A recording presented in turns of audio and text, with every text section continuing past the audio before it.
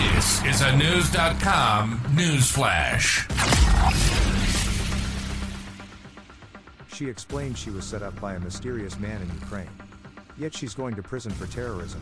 Anyway, News.com has learned the decision in the trial of Daria Trepova, a Russian woman who admitted delivering a deadly bomb to a pro-war Russian blogger Vladlen Tatarsky on April 2, 2023 at a St. Petersburg cafe. Trepova was convicted of terrorism and explosives charges on Thursday, January 25. She was sentenced to 27 years in prison. According to BBC News, the sentence is one of the longest ever given to a woman in Russia. The specific charges against her were a terrorist act carried out by an organized group causing intentional death and illegal possession of explosive devices by an organized group. The Russian government believes that organized group was Ukraine's government. Officials in Kyiv have called what happened internal terrorism, but nothing further. Radio Free Europe, a US-funded media organization, reported prosecutors asked for a 28-year sentence and a $9,000 fine against Trepova. The bomb hidden inside a box statuette killed Vladlen Tatarsky, 40, who wrote a blog supporting Russia's actions in Ukraine. As many as 32 other people in the strip bar cafe were injured. Trepova, 26, admitted she opposed the military assault, but thought she was handing Tatarsky a listening device on a Sunday afternoon in April 2023. News.com went into detail about Trepova's version of events when she testified in mid-January.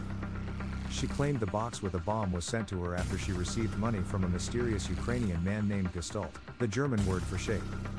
Gestalt assured Trepova the box contained a wiretap and a tracker, she claimed. Tatarsky's death led to several conspiracy theories. Russia's Secret Service suggested associates of outspoken government opponent Alexei Navalny was involved, a claim his aides denied. Or the mysterious man could possibly be Yuri Denisov. Russia's Interior Ministry issued a warrant for his arrest in May 2023, on suspicion of organizing the bombing. News.com also reported that President Vladimir Putin was happy to see Tatarsky dead. Anonymous Kremlin insiders claimed Tatarsky was liquidated because he was a traitor, too close to Wagner Group leader Yevgeny Prigozhin. Yet Putin awarded Tatarsky an Order of Courage medal after Tatarsky's death, even though he criticized Putin at times in his blog. While Tatarsky's blog supporting the attack against Ukraine had about 500,000 followers, his personal life was not clean. Tatarsky, whose real name was Maxim Fomin, served time in prison for armed robbery. After his release, Tatarsky said he joined a group in the Donetsk region of eastern Ukraine that wanted to separate. A second suspect in Tatarsky's death, Dmitry Kasintsev, received a 21-month prison term for failing to report a crime. A second female, Maria Yuran, was wounded in the explosion. She was also considered a suspect in the deadly bombing, but her status is unknown.